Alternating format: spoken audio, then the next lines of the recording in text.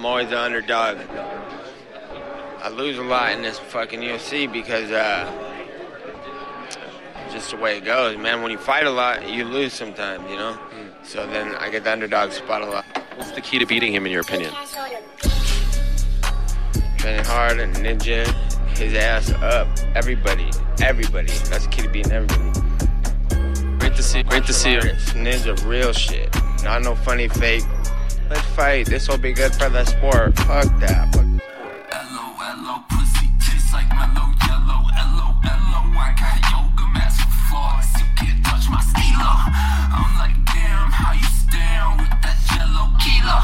I think I might cop a belladonna for the